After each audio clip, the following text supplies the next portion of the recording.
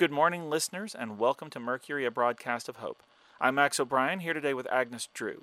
It's day 1353 since we came back on the air. Anything in the news today, Agnes? Not really. Pretty quiet out there. Oh, I did see a bunny. Sounds delicious. When are we having it over for dinner? Max, we're not eating that bunny. Or at least I'm not. And if you want to, then you can go catch it yourself. But I doubt even you would eat him if you saw him. He was just the cutest thing. Wait, really? Huh? Was he really the cutest thing? The cutest thing you saw at the time? The cutest thing you saw recently? Or the cutest thing of all time? He was cute, Max. That's all it means. It's just hyperbole. Okay, yes, I know. I'm just pulling your leg. But still, what do you suppose is the cutest thing of all time? I would say that's impossible to answer because cuteness is subjective. What you find cute, I might not, and vice versa. Oh, come on. Let's set out some criteria. So, first, let's restrict it to objects or animals. We can exclude cute events like when children give flowers to dogs or something, okay? Okay, sure, fine. And then we can go on to say that it only takes one person to think it's cute for it to be in the running. But it also only takes one person to think it's not cute to eliminate it. If we can't all agree that it's cute, then it can't possibly be the cutest thing of all time. Agreed? Sure. So who's brewing the methanol for this conversation? I will. Don't worry about it. This is fun.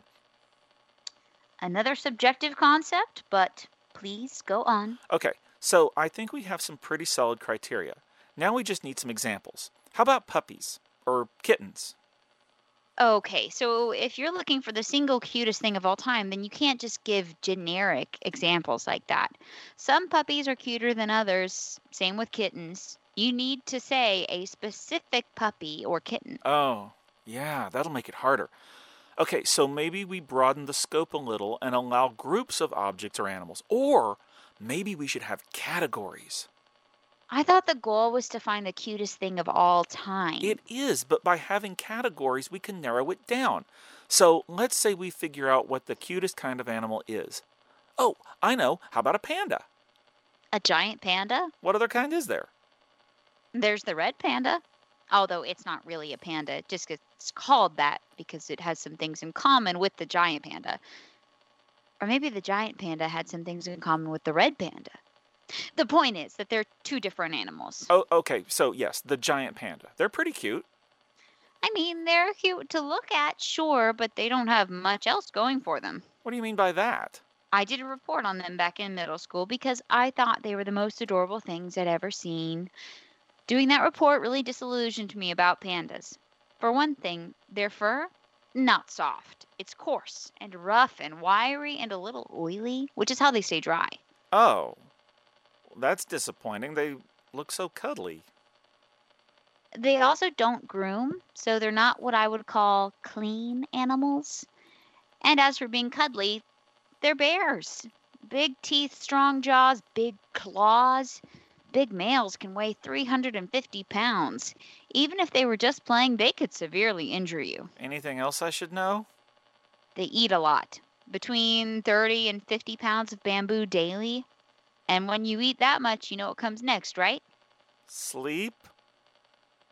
They do sleep a lot, but I'm talking about poop.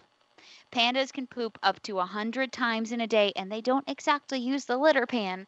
So yes, cute to look at, but I wouldn't want to live with one. Wait, that might mean that other cute things will have uncute stuff about them too.